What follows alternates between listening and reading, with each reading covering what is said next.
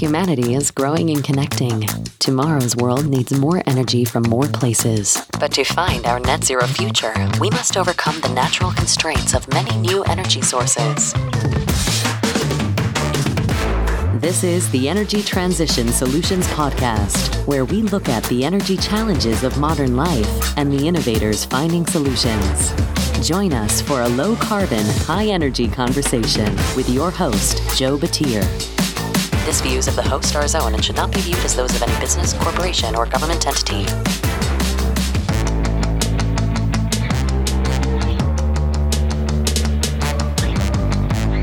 Hello, and welcome to the Energy Transition Solutions Podcast, brought to you by AWS Energy. I'm your host, Joe Batir.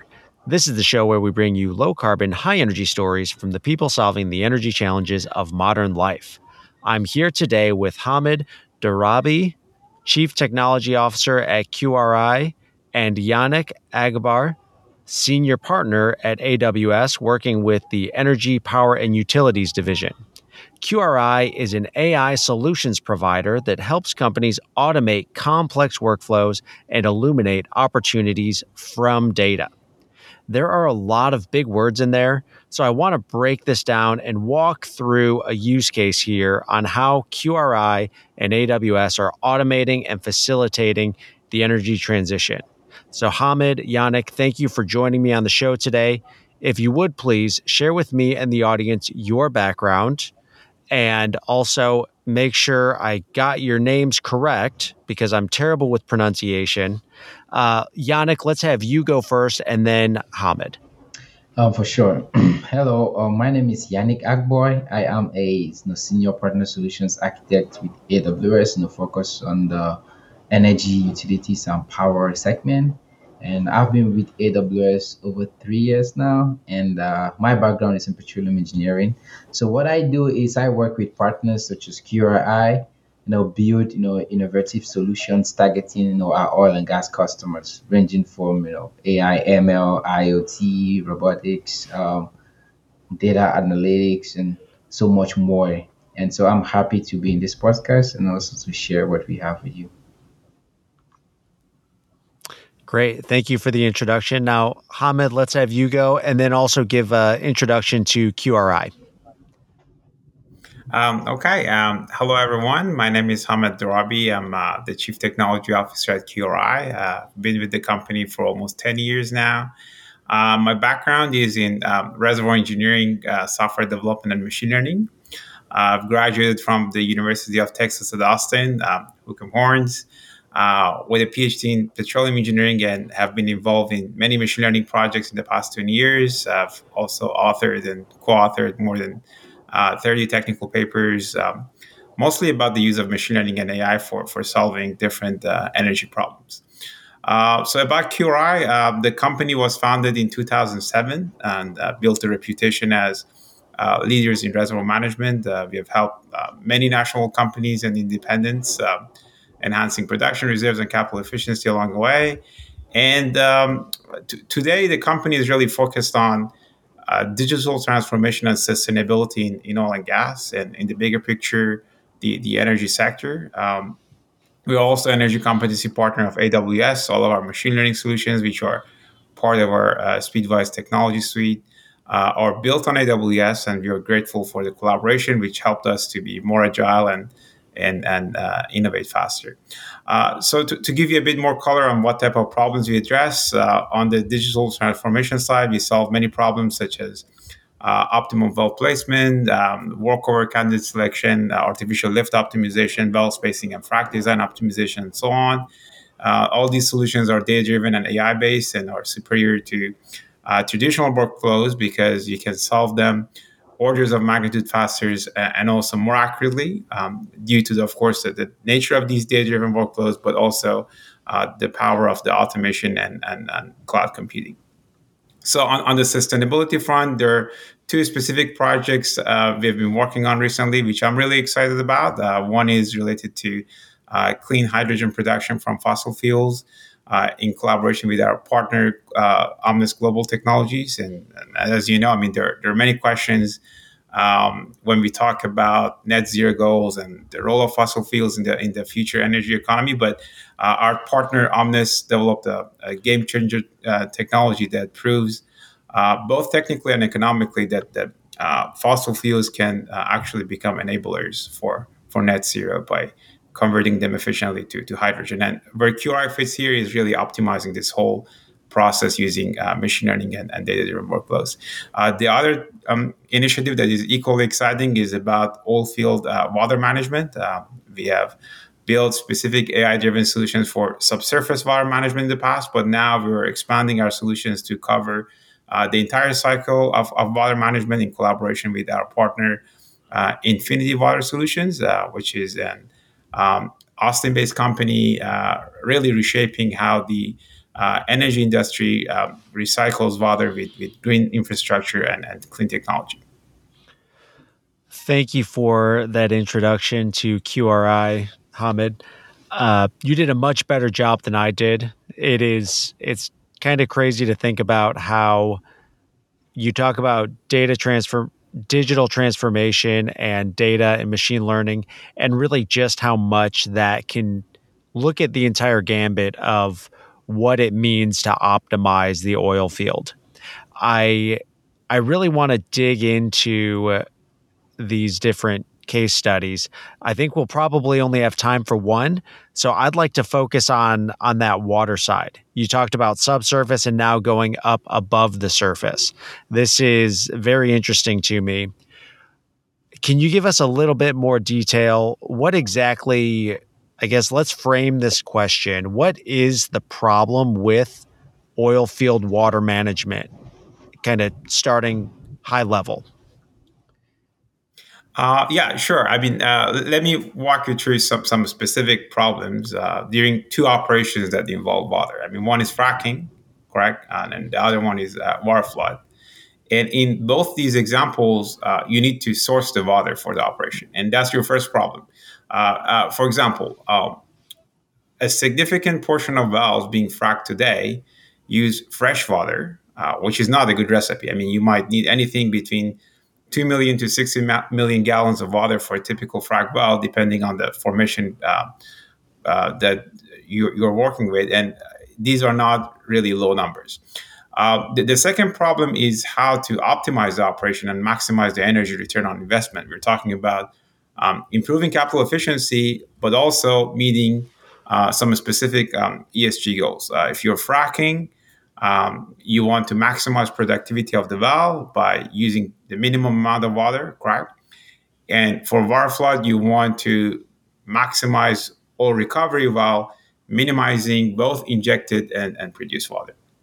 And the third problem is dealing with the water that is produced with oil from the wells. On top of the cost issues, there are huge environmental issues related to this because you cannot really just dump the water that you produced from the field anywhere you want. You probably heard about the significant increase in earthquake rates, correct? Reported in Texas over the past few years. And many scientists really believe that it is associated with oil companies injecting that produced water underground. And if you look at the U.S. As a whole, I mean, we're producing more than 25 million barrels of water on a daily basis, which is a huge number. And really, to become sustainable, we have to recycle this water and reuse that in our operation instead of using fresh water, for example. You said 25 million barrels of water a day. Correct. Yeah, that seems like quite a bit. And I guess, just out of curiosity, do you have a breakdown with that 25 million? Is that just the produced water, or is that associated in part with these frac jobs? I mean, some of them are associated, of course, with the frac job because once you do the fracking, you're going to produce some of that water, correct? But that is really, I think, the production from oil field water. And if you look at it, I think most of this is coming from Permian, which is kind of like the biggest play and have the biggest problem with the water production. But there are actually like data that breaking down like where the water is coming from which place, which formations. But yeah, these are like really huge numbers. I believe like last year, I don't have the latest number on kind of what was the number in 2022, but it was when I checked. I think in November, it was expected to be uh, tw- I think like north of like 20 billion barrels on an annual basis, which is crazy numbers. So Yeah. Yeah. And that is, it's, as you talk through this is from the early stage going through sourcing the water for the frac job, and then now kind of skipping ahead to the production and what we do with this water, talking about 25 million barrels of water a day. It sounds a little overwhelming to think through what we actually do with that. So let's let's dig in a little bit deeper. What are some of those questions kind of from frac job onset, from drilling and completion through to how we actually manage this water?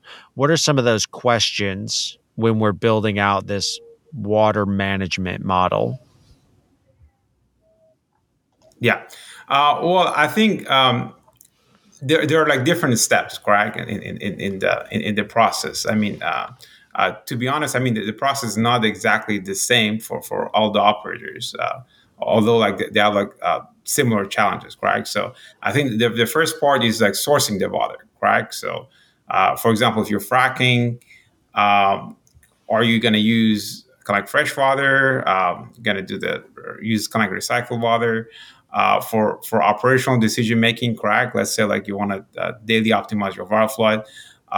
What do you do? I mean, some operators use kind of like spreadsheets, and some just do the optimization every 6 months using like traditional reservoir stimulation models, and some even like don't do any optimization, correct? And then I think also it's just like the handling and the treatment of the produced water. And again, some operators just like recycle their water properly, and then the others just like inject it underground. So I think when you look at this kind of problem, there is no really a standardized kind of like a solution out there. Again, these are kind of big questions to answer, correct? So, and each one of these steps, they're like big decisions you need to make.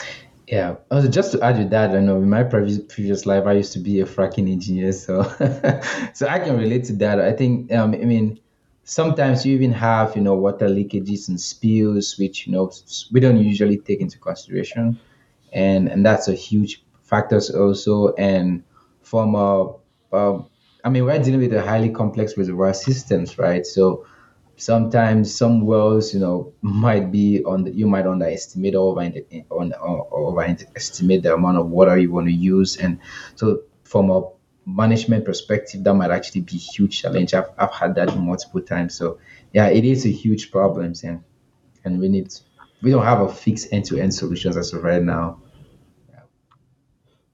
Interesting. Yeah. So I guess a question I was going to ask you, Yannick, on that, as when you were a frac engineer, did you ever think about the produced water or kind of anything after that frac job, or did you just kind of move on to the next one? Well, ideally, we used to move on to the next one, but sometimes when we look back, right, we want to measure the productivity after the fracture, right? Did we actually improve? Sometimes we go back and then try to work with operators to see how the job did, and maybe we want to change our fracking fluid. You want to use maybe a much more, is it a gel base, or you want to go much more in a different chemical compositions, right? So yeah, sometimes we do tend to look at the amount of flowback water and being produced out of those wells, and but again, we don't have any streamlined process to do that. Yeah. Yeah. Yeah. So it almost sounds like in kind of each step of the oil field, it's more or less a siloed problem. For the frac job, you think about that. Sometimes maybe you look at the flowback water, but really you are answering the question of what is a way to optimize that frac to get a better frac job? It's not necessarily how do we reduce our water use or water consumption. It's just how do we get more oil, which is, it can be the same question, but it maybe isn't. And then from there, it's okay. Now we're producing, and where does the water go from there? How do we best utilize it? So it's interesting there that there are these different silos, and I guess that's kind of the point that you're making here, is that it's not streamlined, it's not end to end solution. It is every department does its own thing. Am I on the right track here? Is that what we're talking about? Yes, you're absolutely right, Joe, and that's exactly correct, and that's the reason we actually partnered with Infinity Water Solutions, correct? Because on the subsurface side, QRI Speedwise technology, which is built on AWS, provides these kind of AI-driven solutions, correct? They can optimize your operation on a daily basis. Either your goal is to maximize capital efficiency or meet your ESG goals during fracking or water flooding, correct? And then when the water reaches to the surface, you can use Infinity as a closed loop like recycler, meaning they can treat and reuse 100% of the water that they gather from you, correct? I mean, they have a massive water sharing network in Delaware Basin, recycling more than 125,000 barrels daily right now, and have about like 3 million barrels capacity for staging the water that can be sourced to you on demand. And this entire water recycling process, from the treatment to staging to sourcing, is optimized, leveraging QRI's data-driven and machine learning based workflows. So in a summary, it's a practical, cost-efficient, and environmentally friendly solution to the huge problem we just discussed. Because there is not, I mean, these problems, I mean, there are solutions to these problems, exist today in the market, but as you said, they're kind of siloed. So that's how like we found the opportunity to kind of like join this partnership and provide these holistic solution to this specific problem. It's exciting to hear and exciting to think about the opportunity to go kind of end to end holistic solution. I guess as a geologist, so I'm a geologist, I am familiar with the subsurface and with reservoir models and with building these models. And right here in front of me, I've got a gaming computer, which I bought specifically for running and developing models. I think you guys know where I'm going with this. When you sit there and you build a model and you let it go, sometimes it takes 2 minutes to run. Sometimes it takes 2 hours. There was one fellow grad student when I was in grad school, which was admittedly a while ago, but they had a model that took 3 months to run. Oftentimes, that model runtime ends up being an inhibitor. Yannick, to your point earlier, if we're talking about moving on to the next frac job or moving on to that next solution, we may not have time to sit there and wait for a model to tell us what the optimized value is. I guess in QRI's history, going from 2007 to today, what was the process? I would assume that it doesn't take 2 months to run a model, and optimizing this whole holistic solution has to be a part of the offering and the value add here. There's a long way to say, how does QRI offer solutions and solve these problems in a fast, valuable way? No, that's an excellent point, Joe. I mean, you're absolutely right. I mean, like, let me just let's say focus on specific kind of model, correct? Let's say we're going to build models for subsurface for water flood optimization, where there are so many parameters involved in that optimization, correct? So from the objective function is it really trying to increase oil production, reducing your OPEX, or minimizing your environmental footprint to meet your ESG goals. Then there are different constraints, correct? So what type of facility limits do you have, how much water you have available for injection, or they kind of specific limit for voidage replacement ratio due to specific reservoir management policies you're following. And again, there are all these kind of operational factors, correct? Can you open shut-in valves? Are you able to shut down some of the producing valves because of the excessive water production, etc.? So answer these types of optimization, even if you have that model that you said like takes like let's say 2 hours or like 5 minutes. To do these types of optimization, we need to run like thousands and thousands of models, correct? We need to run the model thousands of times to get to the optimal answer. And unfortunately, I mean the traditional reservoir, if you look at the traditional reservoir models, specifically I'm talking about these finite difference reservoir simulator models, they can be very slow and challenging in this situation because, I mean, it takes sometimes 6 months to a year to build these models. Updating is challenging, correct? And even once you have these models, as you said, it's going to take time. So they might be appropriate for the design phase when you have plenty of time, but not really appropriate for decision making when you want to make decisions maybe on a daily or weekly basis, correct? So the technology we have here, specific for that problem I described, is called Speedwise Water Flood Management, which is a cloud-native technology hosted on AWS. It specifically addresses these challenges. It's based on a proprietary physics-informed graph neural network that optimally blends physics and data to for fast and reliable subsurface modeling.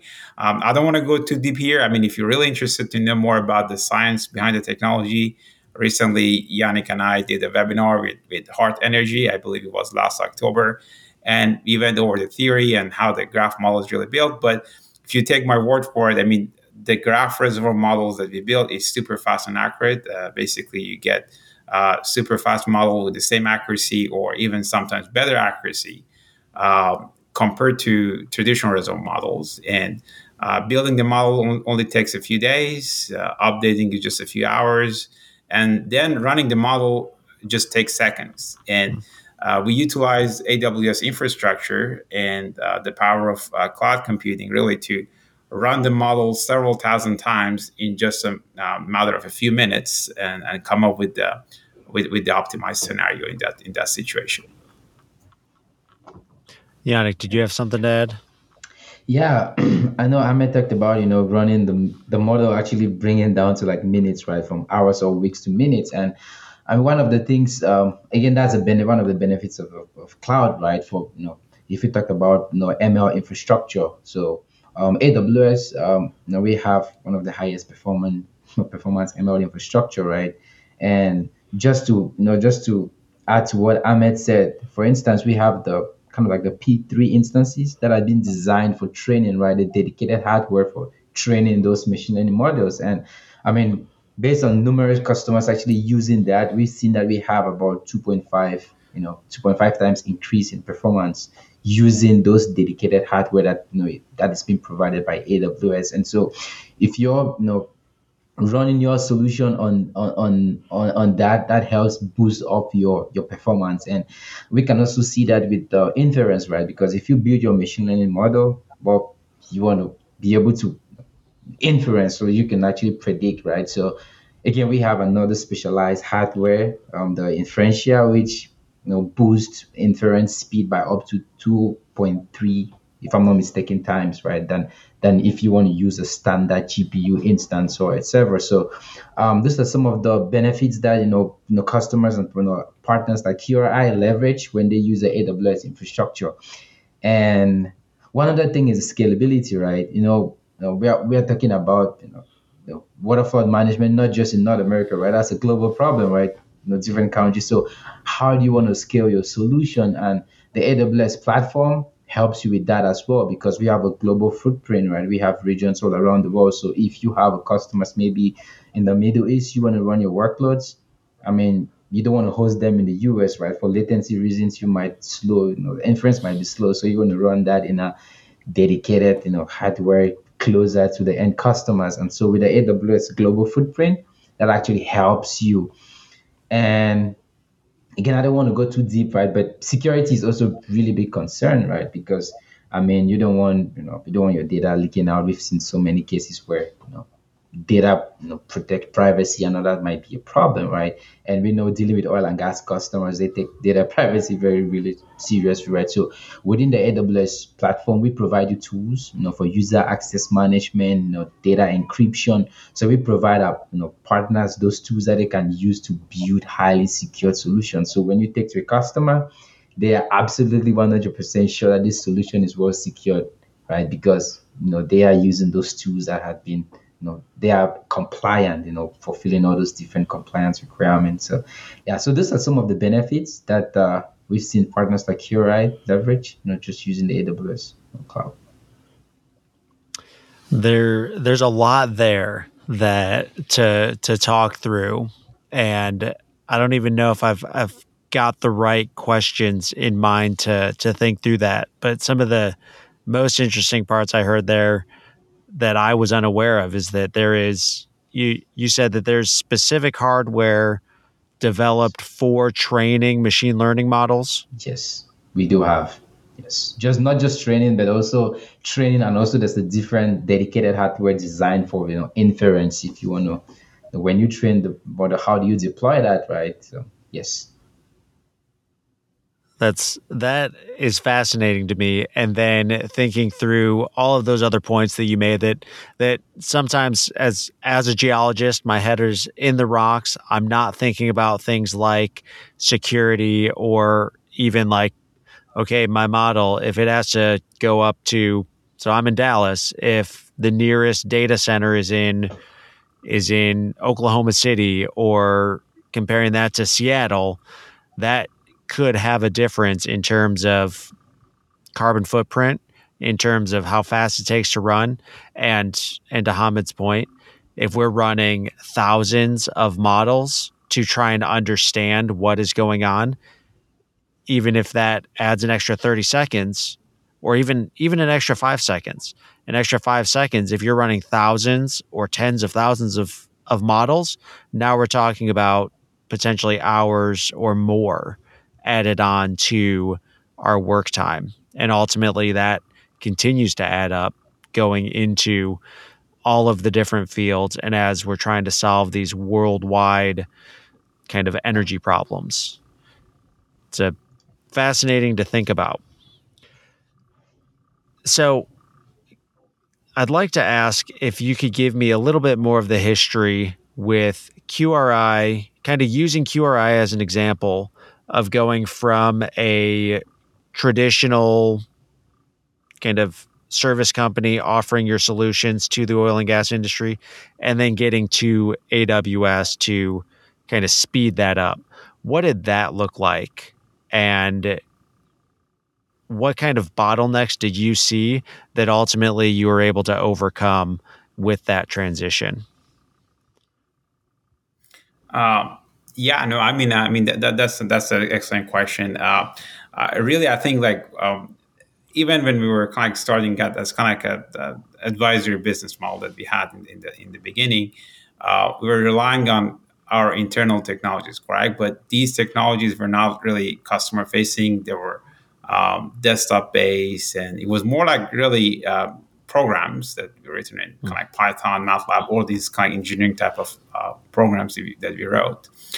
And I mean, a few years ago, we started to migrate our code to the cloud and start to productizing some of these technologies. And we've partnered with AWS. I mean, there was a lot of different challenges, but I think AWS really have a really good partner ecosystem that really helped us to onboard. I mean, personally, I mean, I didn't have any background on the cloud in the past, so I learned a lot. But I mean, they have like different groups and programs in place that help partners like us, correct, like QRI, to get up to speed in the cloud. And really, I think there's not really that much rewriting the code. Really, is more like coming up with the right architecture, which AWS can help you with. But then, as Yannick said, you get all these kind of benefits on the elasticity and scalability, correct? Because we're able to scale up and down on demand, both vertically as you can get better hardware, and also horizontally, correct? Because so a lot of these kind of jobs that are or scenarios that we're running, we can send it to different workers at the same time and get the result back. So again, I mean, that's really was kind of our experience. But I think Yannick, maybe you can speak to some specific programs that you have in place that can help like people, like QRI to get onboarded really fast and easy to AWS. Yeah, for sure, for sure. I know for QRI because I've been working with them for quite a long time now, and yeah, we do have what we call the SaaS factory. So usually, some of our partners, they might have solutions that are not SaaS, right? And so we don't have a specialized, a dedicated team that actually works through, look at the code base and then trying to figure out, okay, if you want to deliver this as a SaaS, right, where customers just click, log in into the web portal and then use the solution, right? How do we re-architect that to actually fit that model? So we have a team that actually works with that, you through that.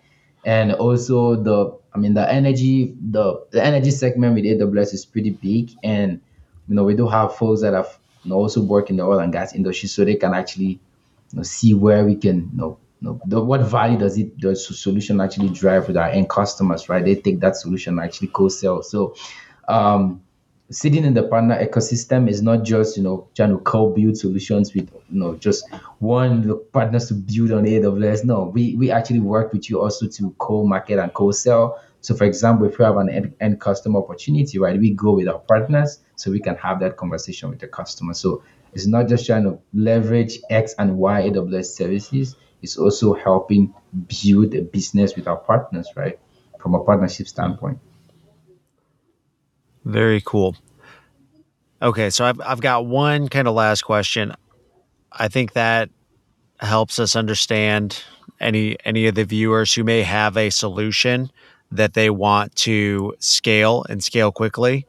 There's obviously ways to help them architecture it and get it onto the cloud so that way it can be used more. I've got something. What if? There's a big if question. I have some big, huge problem that I want to solve. Let's talk about energy storage as an example, trying to understand how we really fully utilize intermittent renewables through energy storage. I don't have any type of solution. I just kind of know conceptually these are the steps I want to do. How can I take something like that, very early stage, conceptual model, maybe a technology readiness of 0 or 1? It's really just ideation. Is that something that I can bring to you, Yannick, and somehow develop a solution that is cloud native on AWS that they can figure out energy storage and save the world? Yeah, absolutely. Again, that falls under the startup program, right? We have a program which is a startup program. So founders that have ideation, right? I mean, I'm assuming you do have, you've done all the business justification, right? To see, okay, this is the next big thing, right? So yeah, we do have a team that actually works with you and actually from ideation phase and looking through the, how do you want to deploy your solution, right? What are you trying to solve? And come out with an architectural diagram, right? Architecture, right? How do you want this to be deployed? Do you want it to be as an end customer where they just take that solution and go deploy with them themselves? Or you want to have a SaaS base where you're going to have users that can log into your solution and actually use it, right? So we work with you, making sure we understand that and then give you design principles, right? Guidance on how to build that. And that might be through immersion days, workshops where we dive into specific services. For example, if you see from an architectural perspective, you have a couple of number of services you want to leverage. So we have workshops for each service line where we go with you. So, you're not blank, right? You have some foundational knowledge. And then, most importantly, you want to have a prototype, right? Proof of concept. How does it work in a small scale, right? what are the challenges you're going to face at this level before you want to scale that to a grand scale. And also, cost, of course, startups, right? Cost is always a problem. So you want to make sure from that scale, we want to address some of the cost concerns we might have. So when you scale, um, um, um, you're not, over provisioning your resources. And one of the resources that usually we use is called the well architected framework, where we look at some of the pillars, right? Sustainability actually is added, so right. So for partners that are really heavily into sustainability, there's a pillar right there. So it gives you design patterns and design principles on how to build a well architected solution following the different pillars, right? Sustainability, cost optimization, reliability, performance efficiency, security, right? Those are things that we build your solutions with respect to that. So you might it actually scales and helps you drive your business outcome. Great. Yeah, that's it. That's exciting to hear as well, because not all of us are not all of us are necessarily subject matter experts in what we're trying to solve. We may just have some type of business understanding and see a problem and have an idea to solve it, or may have zero coding experience and zero understanding of how to code, but we can conceptualize the solution. So it's always helpful to know that there are other options and other ways to bring in and solve these problems, even if we ourselves aren't the ones coding the solution. Yes. I think that is a good stopping point, transition point to my final questions. These are the questions I ask everybody. So y'all are getting to answer these now. That first question is, what is a favorite book of yours that you would recommend? Yannick, let's have you go first with your book recommendation. That's that's an interesting one, right? I mean, well, non-tech, non-anything finance. I think there's one book I've read end to end, right? That's why I can really recall. It's called Things Fall Apart by Chinua Achebe. It's an African fictional folklore which talks about there's this African warrior who was so resistant to changes, when religion came in and civilization. So he was really adamant. So he was causing all kind of chaos within the community, right? So I mean, that's the book I've read end to end, and so that's the one that kept up on my mind. Yeah. All right. I think that we had to read that in high school, or either read a chapter from it. Oh, yes. And I do remember it was the piece that I did read, whether it was the whole book or not, was just, it's fascinating to read and see kind of that change and the way that certain people can react, even if it's a fictional story, seeing how you react to situations. Yeah. So it was very, very enjoyable and glad to recommend it here. Hamid, what about you? What is a favorite book that you would recommend? I think I'm gonna go with the Martian, which is a science fiction novel written by Andy Weir. It's about the story of an astronaut who got stuck alone in Mars and has to survive until the next mission that arrives. And although the novel is fiction, it feels really, I mean, not fiction. And I think in a sense it feels like there some analogies to the energy transition journey we're experiencing now. I mean, a lot of things that 10 years ago felt like science fiction are happening now. And really, I mean, the energy transition is really necessary for the survival of human race and the planet Earth. And if you don't want to read the book, I think there's a great movie about it with Matt Damon as the main character, and I highly recommend that one as well. Yep, I've seen the movie, and I think I still own a copy of the book. So Okay. I've heard it's one of those that kind of make it almost historical science fiction, because they talk about all of the past missions to Mars. And in the movie, you see him going around basically hitting all of these past missions to pick up and build these systems of his that keep him alive. So excited to read that one as well. The next question, Hamid, we'll start with you this time. when will we be net zero as a society? I wish I had the answer for it. I think that's a difficult one because it requires, like technology advancement, better global policies, and also, I mean, really commitment from all the countries around the globe. And I think, like from the technology perspective, I believe we can definitely get there in the next decade or two. For example, if you look at the U.S. Greenhouse emission by the economic sector, the two big buckets are transportation and electricity generation, correct? So we've already seen great advancement in electric cars in the last decade. And I mean, there are still some issues with scaling, but I think there are some really good things happening right now. And on the electricity generation, for example, the technology that our partner Omnis Global Technologies is offering today can solve majority of the problem and reduce the GHG emissions by more than 90%, specifically for natural gas and coal-based power plants. And if I have to just give you an educated guess, I would say we're going to be maybe close to net zero by 2050, but it can happen sooner or it can be delayed, really based on all the factor I mentioned. Very cool. I always like that answer that we will find a way, and it is going to be technology driven. I that's why I love doing this show so much, because these are the energy transition solutions, and talking about partners that you're working with, and just seeing that growth, whether it is from incumbent large oil and gas companies all the way through to solution providers who are sharing their knowledge and their understanding of how to build better systems that could ultimately get us there. It's always very exciting. Yannick, from your perspective, when will we be net zero as a society?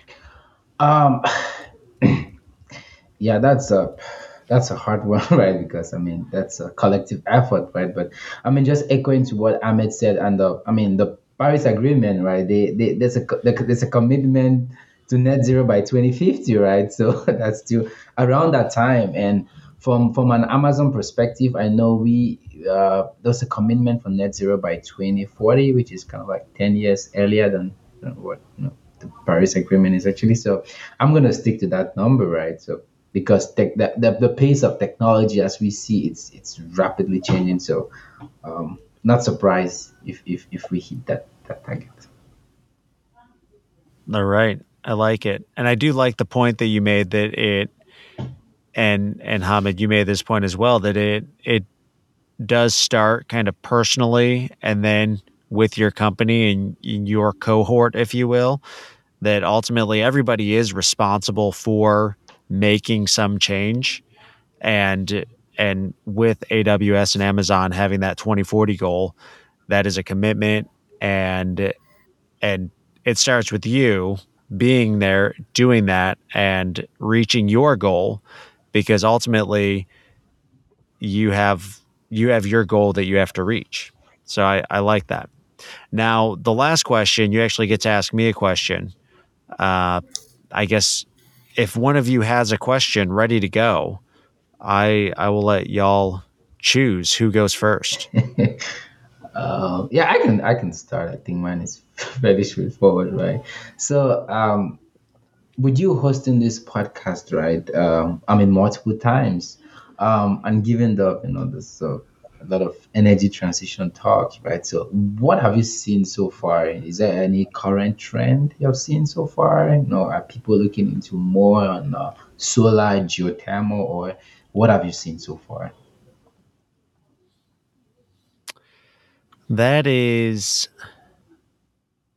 a good question. I think the biggest trends that I see right now are, as far as renewable energy, geothermal is having its time in the spotlight.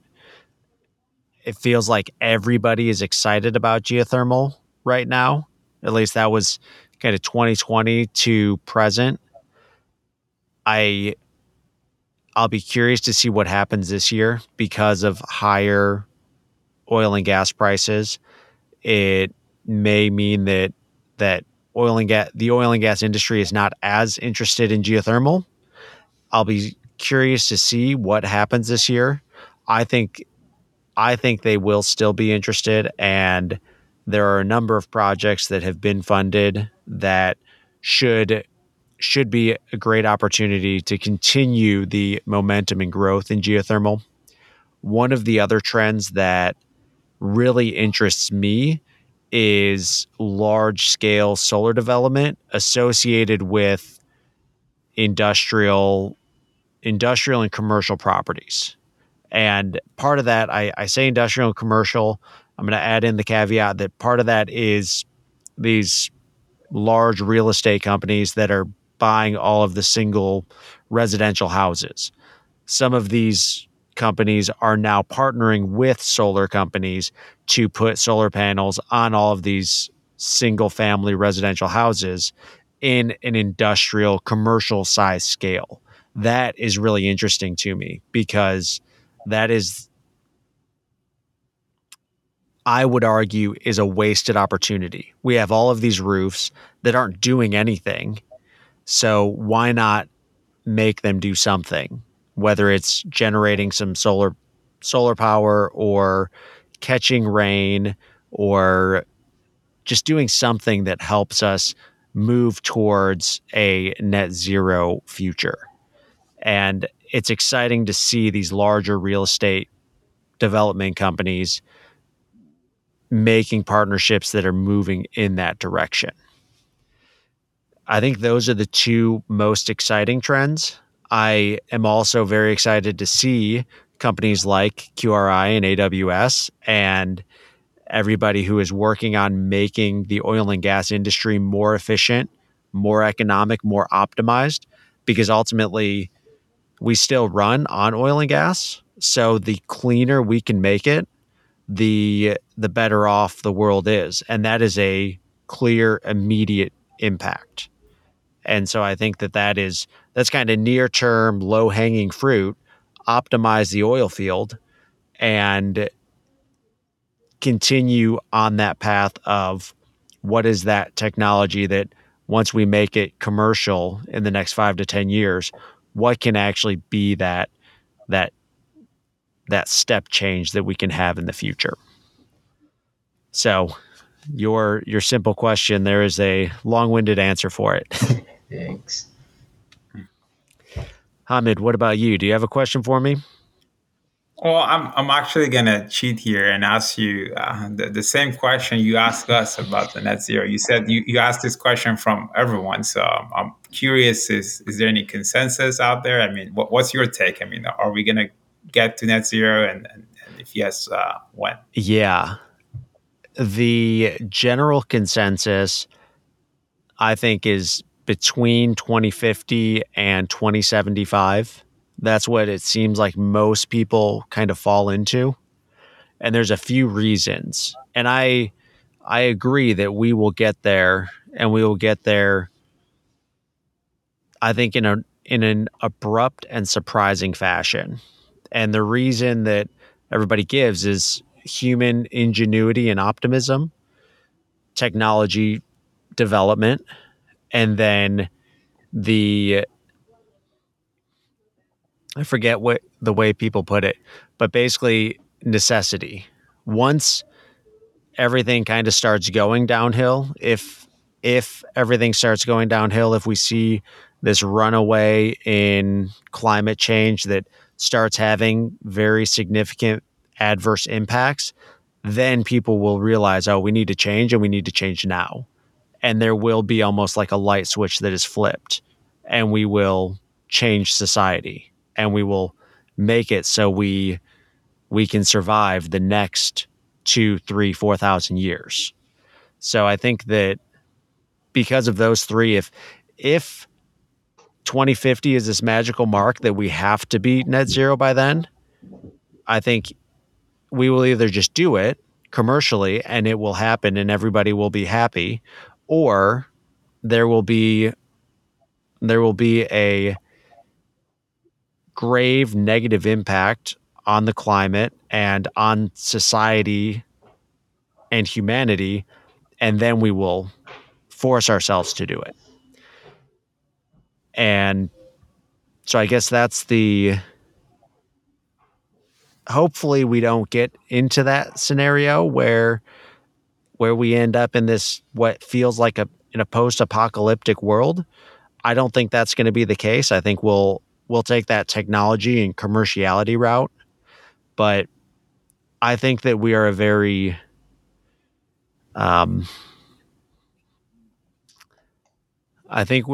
resourceful species. I think we will find a way to persevere. So if climate change truly is going to be the end of us, if we choose not to do anything, I think we will then choose to do something. Took a very dark turn there at the end, but yeah, no, I mean, let's hope for the best. So I think I agree with you. I think we're gonna find a solution. Yeah, absolutely. Well, Hamid, Yannick, thank you for joining me on the show today. Before we sign off, is there anything else that you'd like to say? Yannick, let's have you go first. I just want to thank you, Joe. I mean, this was a great discussion, and really enjoyed our conversation today. I mean, you're doing a great job with this energy transition podcast and providing a great platform for people to share information and also learning about really the latest advancement happening around energy transition. And for the audience, I mean, again, thank you for listening. And if you have questions, either you have a problem that you think we can help you with, or you might have a suggestion or feedback for us, please feel free to contact me. I'm sure if you contact Joe, he will pass the information to me, but also you can visit our website at qrigroup.com. Yeah, for sure. Yeah, the same. I just want to thank you, Joe, for the time and also for this opportunity, right? And just so in the spirit of energy transition, this one, QRI specifically has one solution which I really like. It's called SML, which is kind of no-code machine learning. So, I mean, we talked about energy transition, right? So sometimes business users also, they want to be able to have, production. They also want to have, some, they want to predict, production rates and all that, right? They want to use machine learning, right? But sometimes the barrier is usually they need that technical skill. So how am I going to build a model? How do I know the right algorithm to choose? How do I optimize, right? So QRI has a solution which is called SML. It's like a no-code, plug and play machine learning solution where you can, you can build your machine learning model in a matter of minutes without writing any code. And so I think solutions like that will actually come a long way, to provide value for energy transition, because business users will be able to leverage some of those, tools and provide solutions, right? That they don't really need to be avid software developers or coders, right? So I just want to put it out there. And since we're talking about energy transition. Great. Thank you very much for that. And thank you both again for being on the show. And thank you everyone for joining us on this episode of the Energy Transition Solutions Podcast. If you're enjoying the show, share it with a friend and leave a review telling me what you're enjoying most or what you'd like to hear more of. If you want to hear more news and energy-related stories, we have all sorts of energy-related podcasts on OGGN. You can find them by connecting with us on LinkedIn or visiting oggn.com. One more thing, I have a quick favor to ask. I have a one-question survey that I want you to go fill out. The link will be in the show notes, as well as links to Hamid and Yannick's LinkedIn and their websites. So please go to the show notes, click on all the links, go fill out that survey. We'll send you some stickers for filling out the survey, and you'll get to hear more great information about QRI and AWS. And finally, if you have any questions, comments, corrections, or have a story that you would like to share, send me an email or find me on LinkedIn. And until next time, remember to keep it low carbon and high energy. Join us again next week for another low carbon, high energy story on the Energy Transition Solutions Podcast, a production of the Oil and Gas Global Network. Learn more at oggn.com.